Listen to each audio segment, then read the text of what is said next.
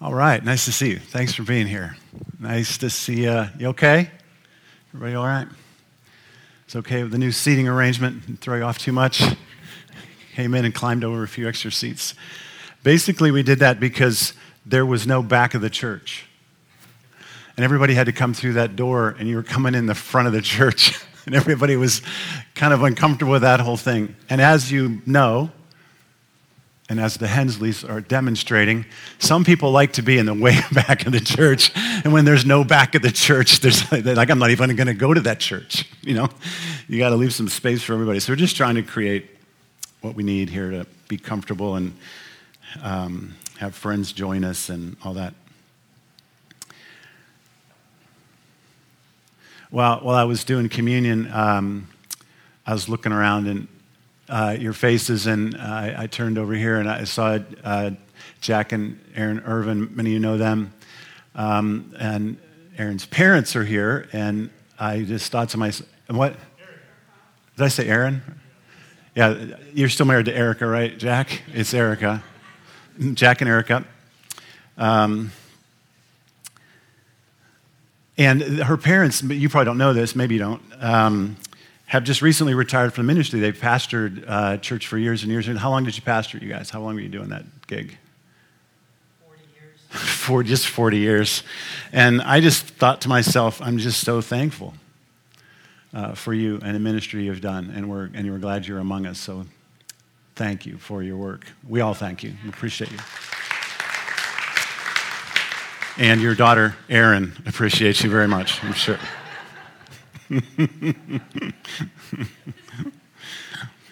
6 weeks ago, I answered this question with regard to this Franz Road project we got going on over the Northwest. What am I asking you to do? And, you know, the practical parts of it are we have this $4 million project, 40,000 square foot building, and maybe the first possible permanent home in the Northwest. But on a spiritual level, because it's really more spiritual than anything else. I know some of you, when you hear me say that, are thinking, well, that's what a pastor has to say. It's a spiritual exercise, but it is. Anything we do as Christians, first and foremost, is a spiritual exercise. We're talking about this in the book of Mark, that life is a test. We talked about it in the book of Romans. Paul said, we consider it a glory that we suffer. Our suffering is a glory through which we discover the perseverance of the Spirit within us and the building of character and this hope, this faith that comes as a result of that. Everything we undertake as a church, as a Christian, is a test. It's an opportunity to express who we are and what we believe. And there are some significant moments that come around in the church, and this is one of them. So what I asked you to do more than anything was to lean into a faith exercise,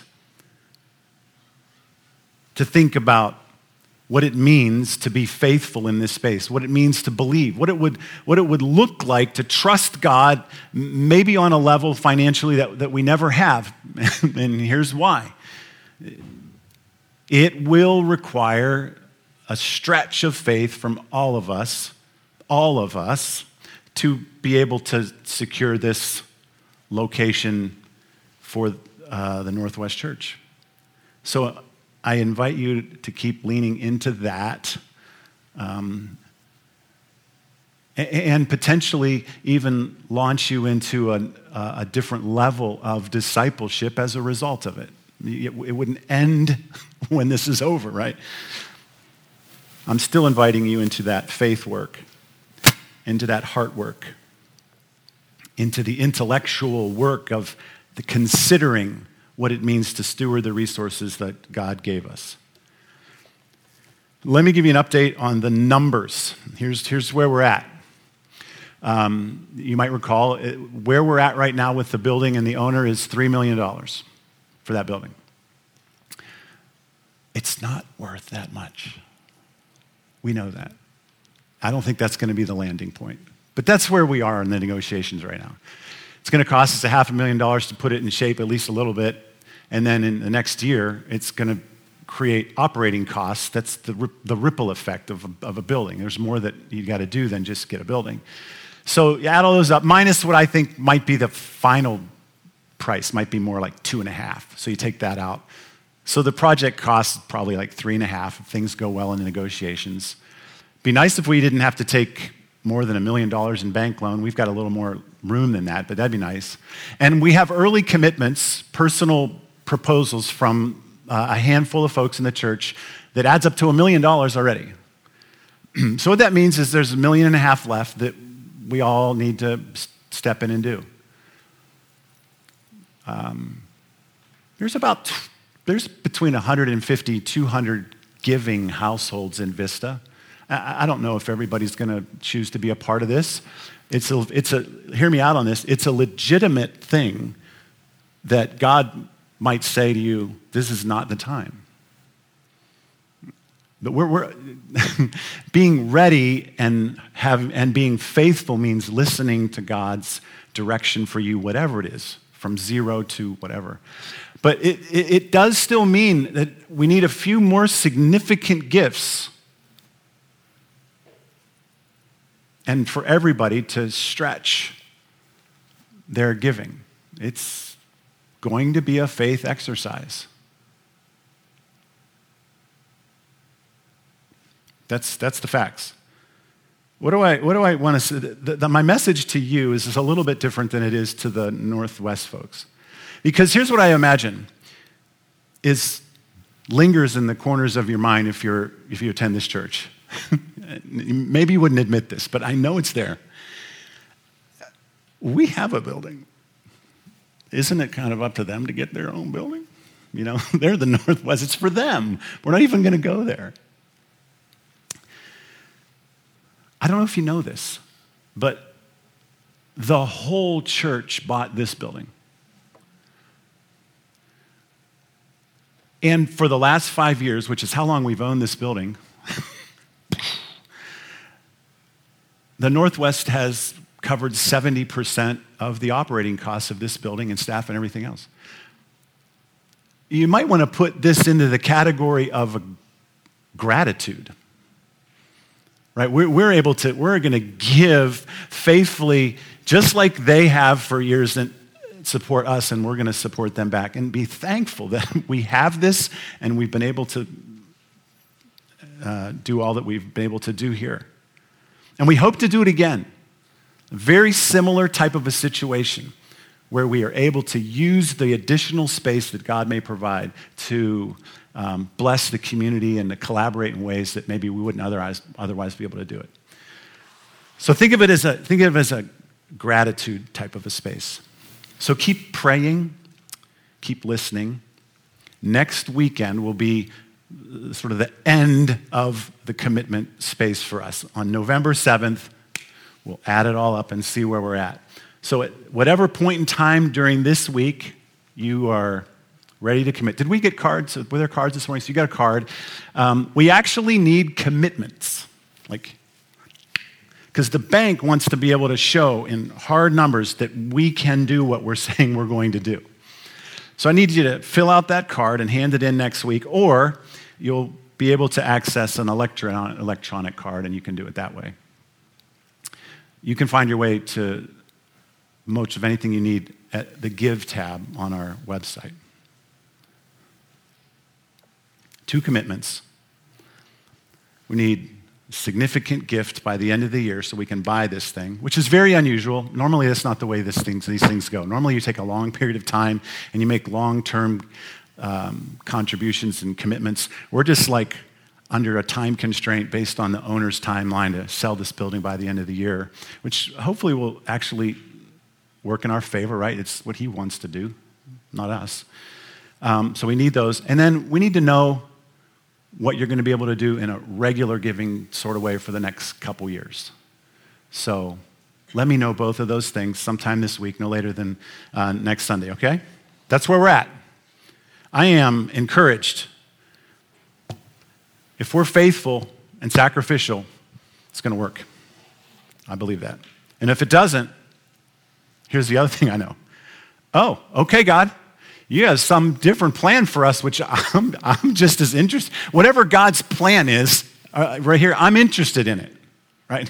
This is the one we feel like we should go after and trust him for. He's got a plan one way or the other. All right, enough said about that? Okay, this is the big week. Thank you for being a part of it. Thank you for being a part of this church. I think the future is really, really bright.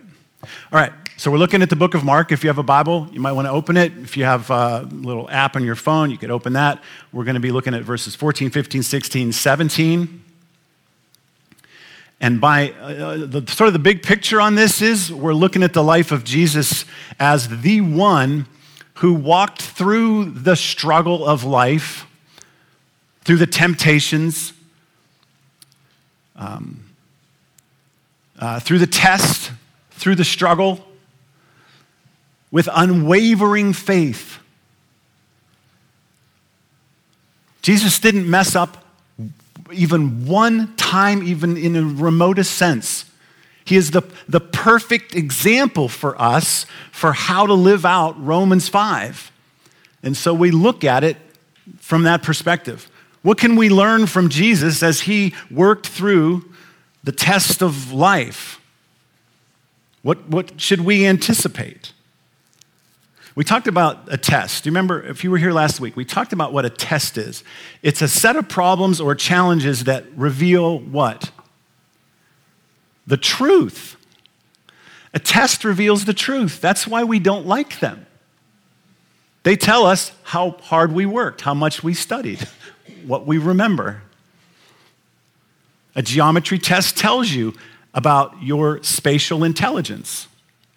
A high jump contest tells you a little bit about the spring in your muscles, tells you the truth. An inability to resist access to a pornographic website tells you the truth about yourself. Life is a test. It tells us the truth. Children are a test. Difficult relationships are a test. Demands on our time are a test, and they tell us the truth about ourselves. The Franz Road Project is a test. And Jesus' first test in the wilderness, following this glorious declaration of God, that he was the Son of God, and that God was well pleased with him. Following that glorious declaration, before they even have a chance to take a breath, he is in the wilderness being tested and proving that what was just declared about him is true. The test was there to tell the truth. And Jesus proved it his whole life.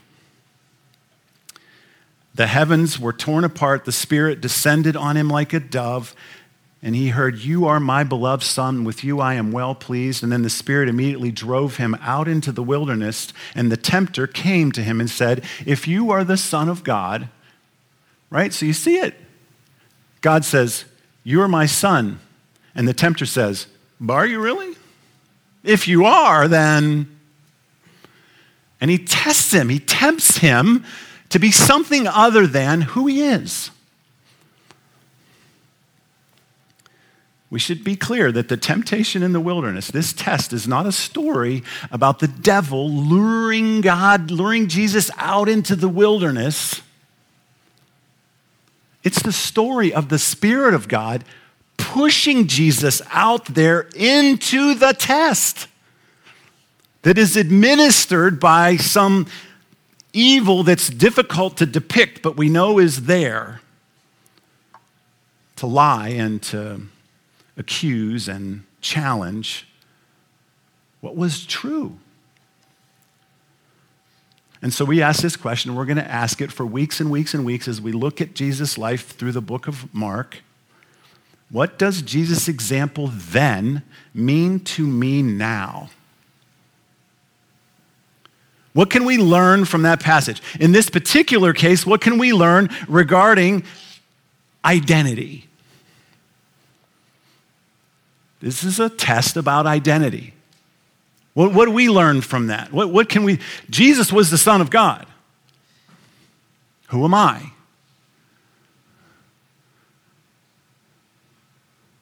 Who am I? How do you answer that question? How you answer that question says a lot about you. Think about how you answer that question differently depending on who asks you who you are. We're almost always trying to impress the person who just asked us who we are, instead of just telling them who we are. Who do others say that you are?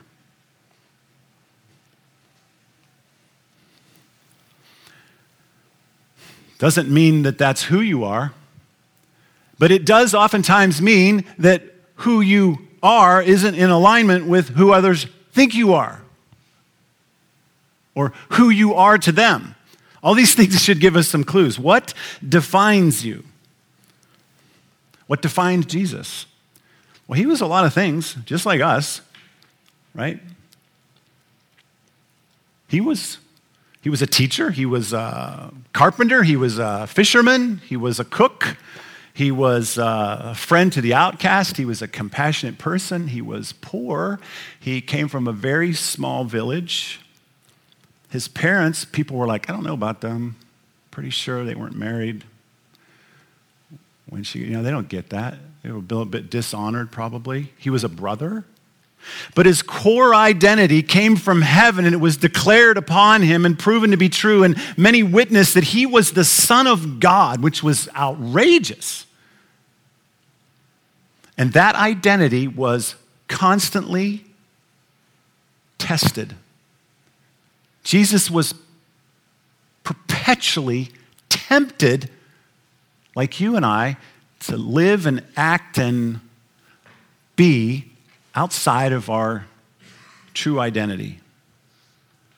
So like Jesus, there are many things. You could give many answers to the question, who are you? But what we're asking here is, what's your core identity? Out of what core truth, out of what definition do you think and decide and imagine and act? What is that identity, and what are the different ways that that identity is tested? In what ways in this life is our true identity as Christians threatened? Who are we? We get some clues from the next few passages we're looking at in Mark chapter 1. Here's 14 and 15. And this is right after Jesus is baptized and then thrust out into the wilderness in this temptation. This is what we read. Now, after John was arrested, Jesus came into Galilee, proclaiming the gospel of God and saying, the time is fulfilled and the kingdom of God is at hand. Repent and believe in the gospel. We go on. Passing alongside the Sea of Galilee, he saw Simon and Andrew, the brother of Simon, casting a net into the sea, for they were fishermen. Which is I appreciate Mark throwing that in there. If you're wondering why these guys were throwing a net into the sea, Mark says, because they were fishermen. And why does he do that? Because he's retelling a story and he's writing it in such a way that we can remember. He's using a play on words. He goes, they were fishermen, and Jesus said to them, follow me, and I will make you fishers of men. They were fishermen, and Jesus said, I'll make you fishers of men. What catches your attention here regarding identity?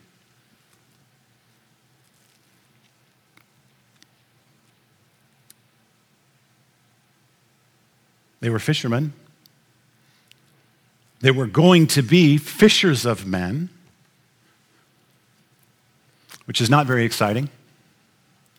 Fishing is boring. For me, I hate fishing. I hate it. I've had 2 excellent fishermen take me fishing at separate times with the express purpose of changing my perspective on fishing. And both of them, we came to shore hours later. Both of them, I kid you not, said, that was the worst fishing I have ever done. You have to go again. That was terrible. And I'm like, no, this is what it is. You're living in a dream world, an illusion.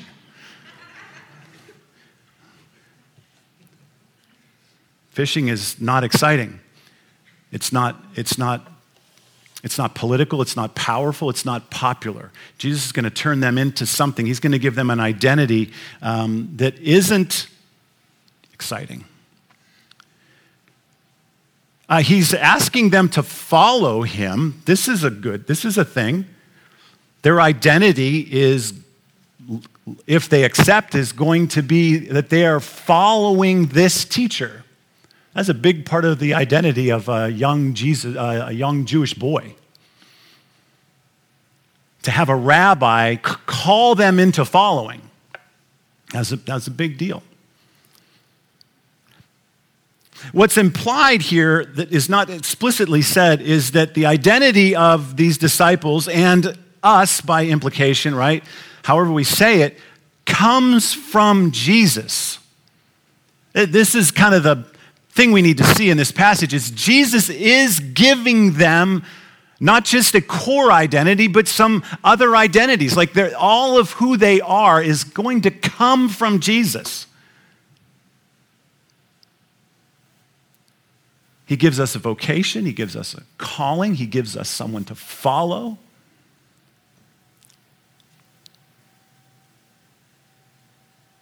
Our identity as Christians is all wrapped up in Jesus. We just sang a song and we said we owe him everything. He's done everything for us. Andrew prayed, he's done it all. We have what we have and we are who we are because of Jesus. Our identity is the whole description of what it means to be in Christ. Everything that we studied in the book of Romans. To be established in Christ is our identity. No matter what these passages suggest explicitly, what is being implied is that their new identity has everything to do with Christ. After Jesus was resurrected, he showed up in a room that was locked, physically showed up in a room that was locked and shutting people out. And he said to the disciples, "Peace be with you. As the Father has sent me, I am sending you." And when he said this, he breathed on them and said, "Receive the Holy Spirit." You see the parallels there even of what happened to Jesus in the Jordan, that the Spirit of God descended upon him.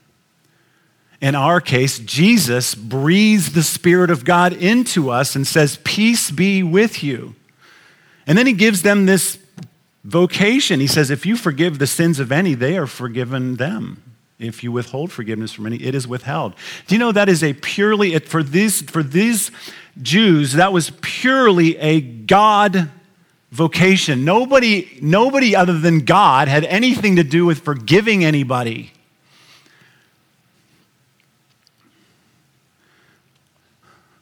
Jesus is saying, look, your identity is God sent. I am bringing your identity to you. I am your identity. And by my Spirit, I am living in you.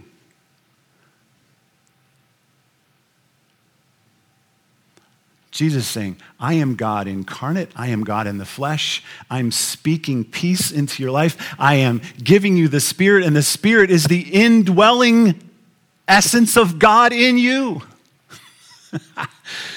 This is who we are. We are God's sent. We are Jesus wrapped.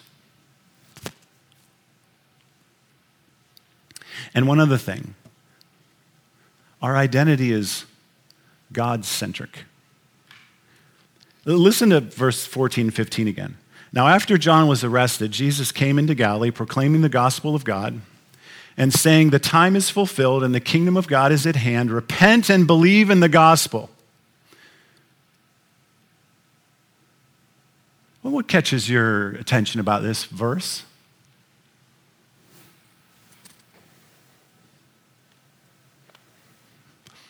I tell you what catches my attention. I can't even get past the first 5 words.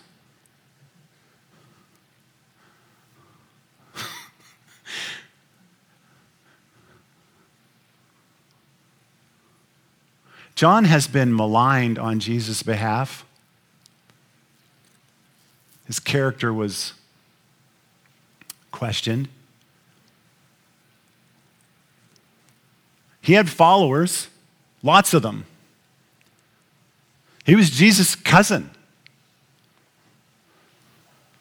In a manner of speaking, they met each other before they were even out of the wombs, if you go back and read the early parts of the Gospels. And when Jesus showed up, John did his job, and he pointed to Jesus and said, there is the one. There is the Lamb of God. There is the Messiah. There is the one that all of the world has been waiting for thousands of years. There he is. He says things like, he's more powerful than I. Follow him. John turned all of his disciples, all of what could have arguably gave him his sense of significance. His job is done. He did what he was called to do. His disciples are being let go to another leader who's more powerful than he. That Savior goes on from there and calls other people to follow him. We just read that. And John goes to jail.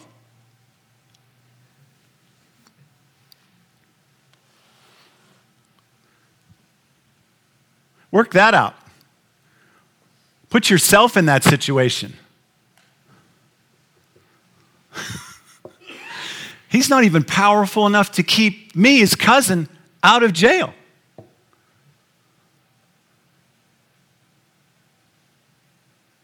And he's just going and getting other people. How deeply must that have hurt? Do you ever have a friend make other friends? It's weird how we don't like that. I thought I was your friend. What we mean to say is, I thought I was your only friend. And I thought you liked it that way. He's in jail. Our identity is a God-centric identity. This is one of the toughest ideas for our Western modern minds to get around. We tend not only to imagine and work toward a world revolving around us, we also think it's up to us to fix the world. We have a very me-centric identity.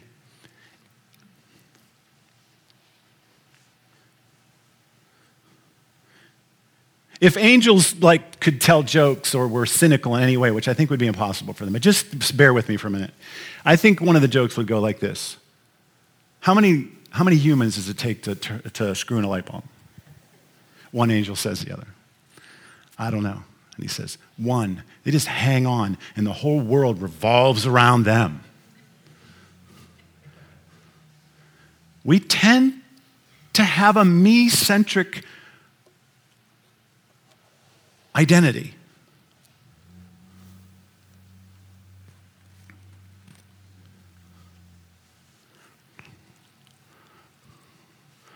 Jesus calls the Jews to repent. He goes to Galilee and he says, repent and believe the gospel. The Jews completely understood that they were right and that they were good and that they were beautiful to God. Why would the incarnate God tell them to change their course, to shift their attitude, to repent of, to ask forgiveness of, confess of being wrong? They were being rattled out of their me-centric world. For someone to come and tell a Jew to repent, it's crazy. It's not the Jews that need to repent, it's everybody else.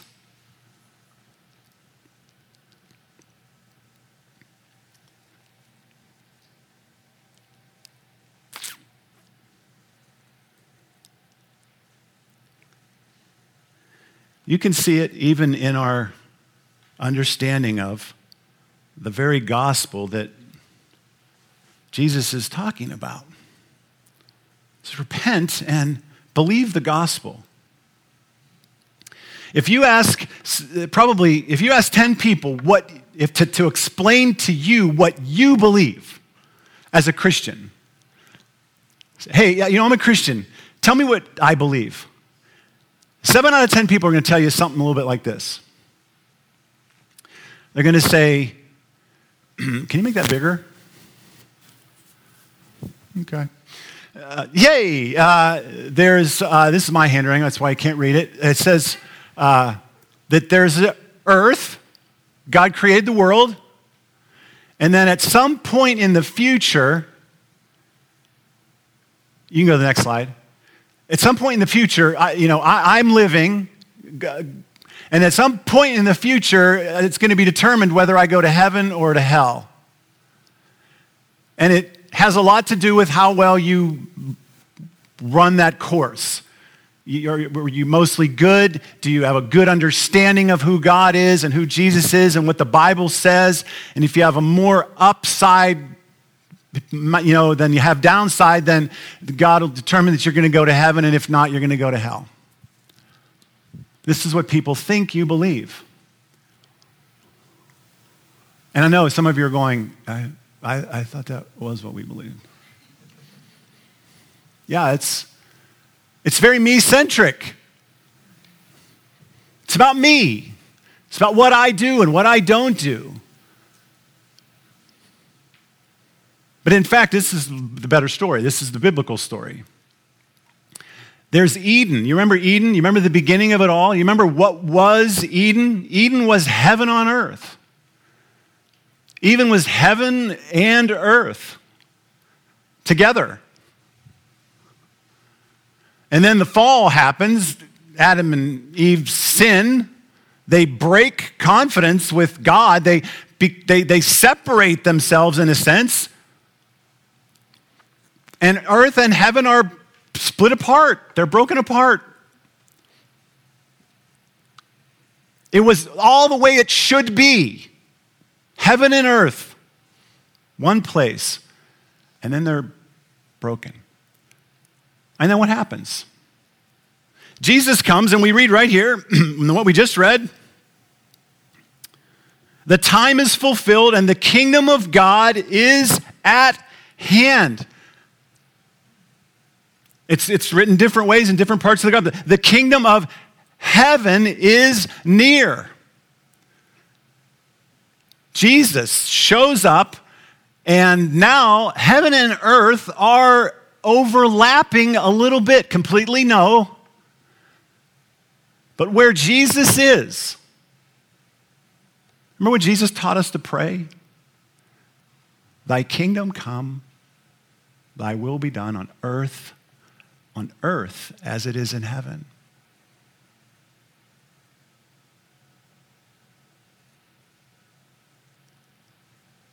And we live in that space as ones that have heaven within us. We have Jesus as our identity and the Spirit indwelling within us. We are the bridge. We are the intersection. We are the overlap of heaven and earth. And now we live the rest of our life not trying to prove anything, not trying to gain access, just by faith, pointing to Jesus. It's all about Him.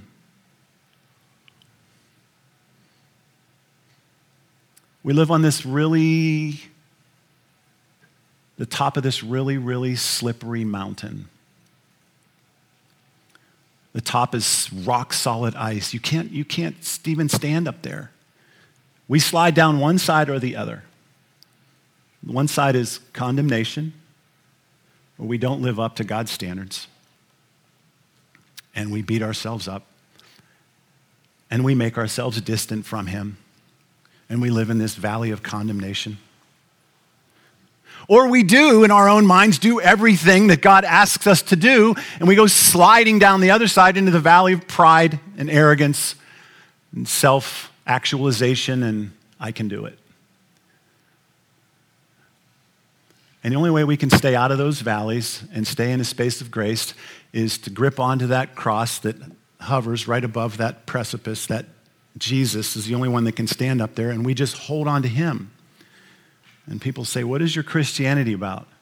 Who are you? And you say, look, I'm just hanging on to Jesus.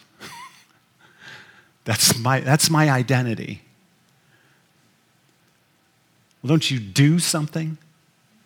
Yeah, I have work to do, but this is who I am right here, just hanging on. Hanging on to Jesus. Is there one more slide? So this is where it ends.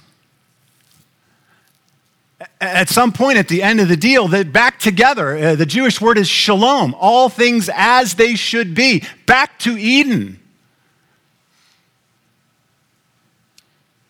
And all that is opposed to God, all that is out of alignment with God, all that has is in a place called hell that we actually truly know very little about, but we know it won't have anything to do with the world as it was supposed to be. And who puts the world back the way it's supposed to be? Us? No. Heavens, no. This is the good news. The good news, it's a God-centric world. It's not a me-centric world. It's not about you and me. That's the good news.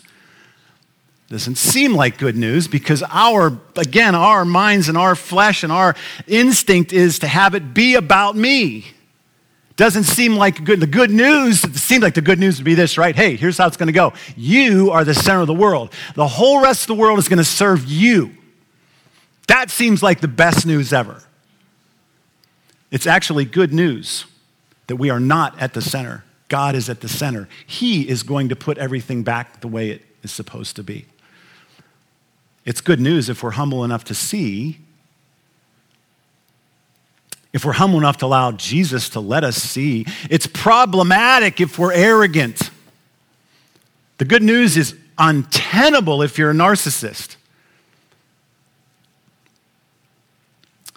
Our current culture, and quite honestly, a predominant part of Christian culture,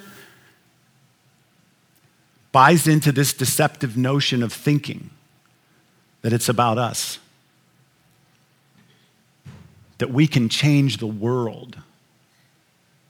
There's no admonition in the Bible that tells us to change the world.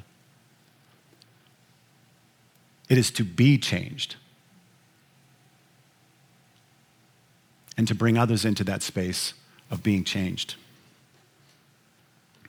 The only thing that's going to change the world are changed hearts. There is no political solution. There is no economic solution. There's no institutional solution. There is no worldly solution that brings about true change in the world. At best, if everybody buys into those solutions and lives according to those solutions, just like the law was to the Jews, we can all get along a little bit better, but just like the Jews, we're not really changed.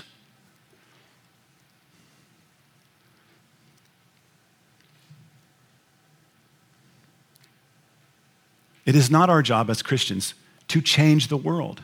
I'm sorry to tell you.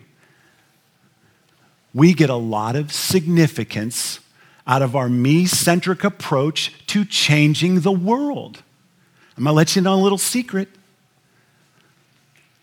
Most of us, me included, that have energy and passion to change the world aren't really interested in changing the world as much as we are feeling good about changing the world. I can sleep better at night, and I can say that I can believe when the day comes where I got to go that I was good because I made a difference. I don't know how to say this next thing nicely. I don't know. You're just not making much of a difference. And neither am I. Honestly, we're not. we just aren't. True, deep, the only way we're making a difference is as God is changing us and we are inviting others into the space to trust Jesus to be changed. That is a huge difference. To be fishers of men and women and children into the space of Jesus so that they could be changed.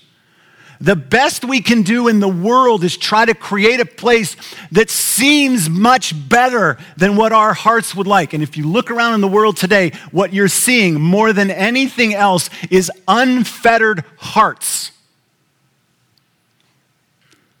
There is a new courage, there is a new freedom to be unashamedly ourselves. And what do you see when we are unashamedly ourselves apart from Christ?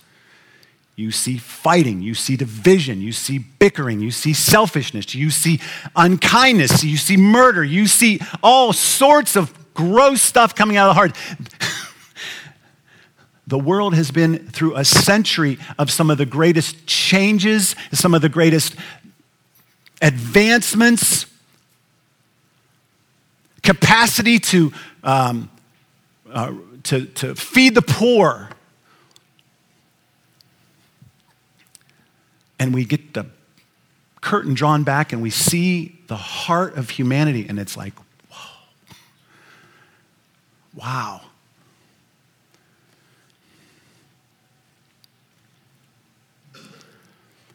The world is people, and the world only changes when the hearts of people are renewed by Jesus and as Jesus is continually pursued. Jesus says the kingdom, a right, good, and beautiful world is at hand. It is nearby, and it is, Jesus says, me. I am the kingdom. I am the peace of heaven. I am goodness and beauty. If you're with me,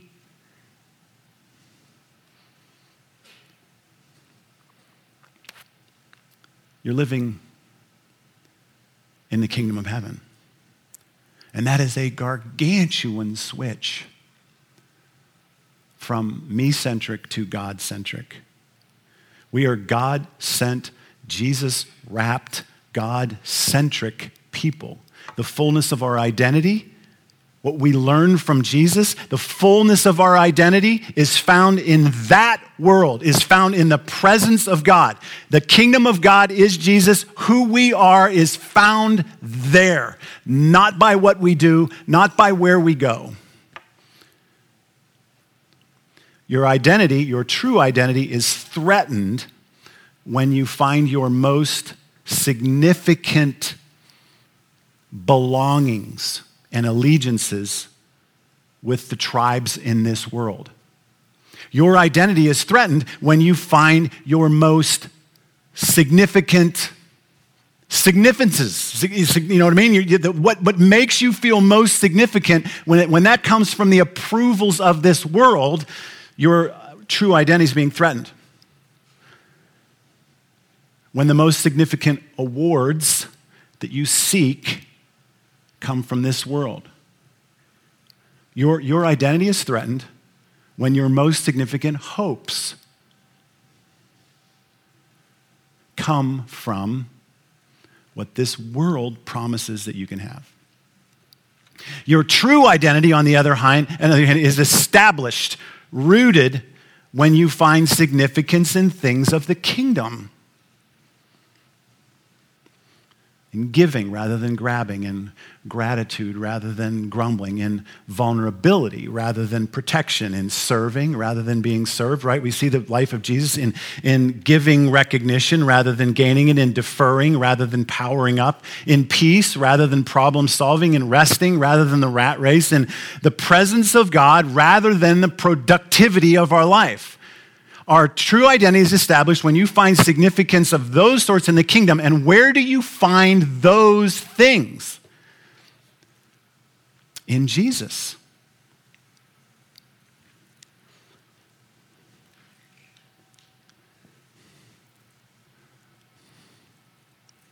It is being with Jesus,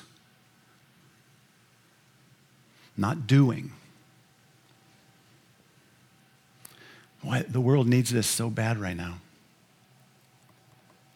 Like, we're thinking a lot about what we could or should do when we gather on Sunday mornings in 2022. And I'll tell you where my mind keeps going. I tend to think in extremes, if you haven't noticed, work our way back to something normal. I'm thinking, just get rid of everything. And let's just walk into a room and let's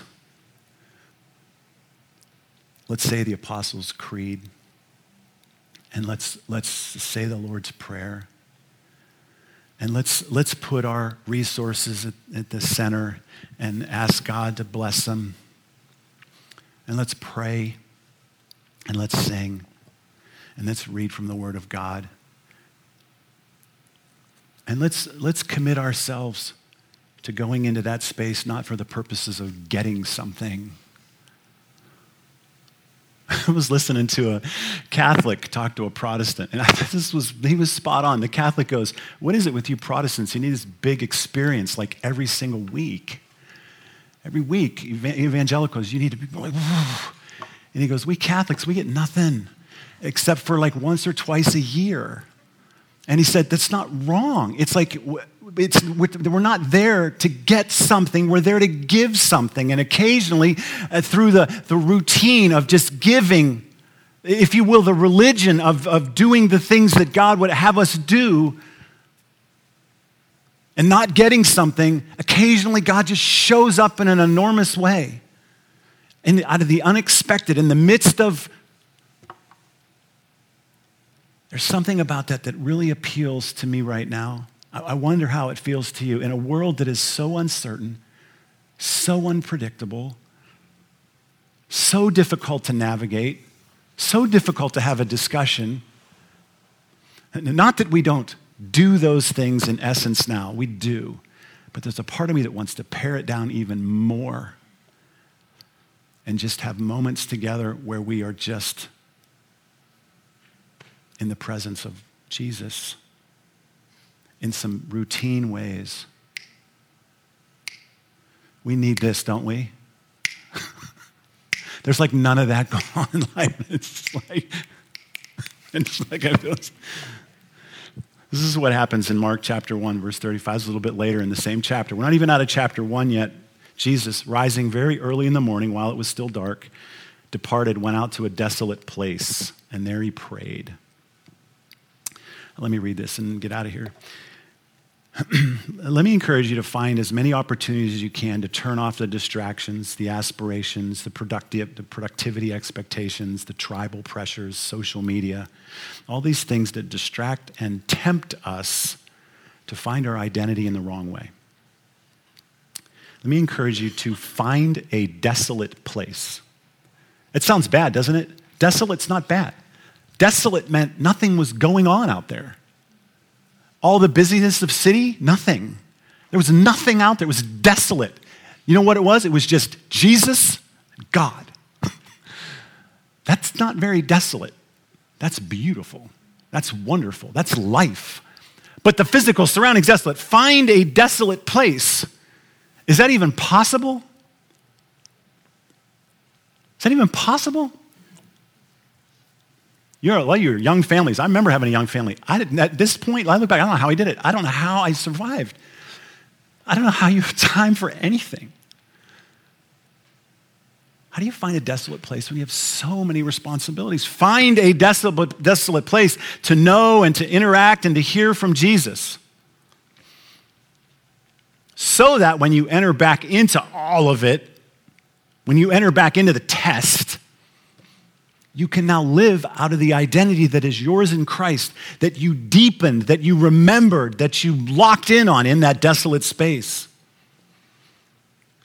Go to that desolate place so that when you're back in it all, you can more quickly realize the world is pulling you to have your identity revolve around something other than Christ.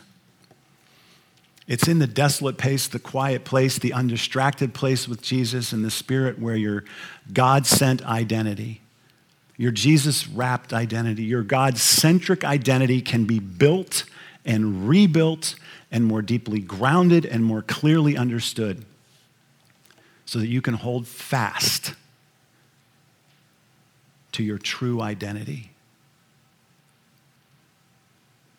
so that you can stay at that intersection in the presence of God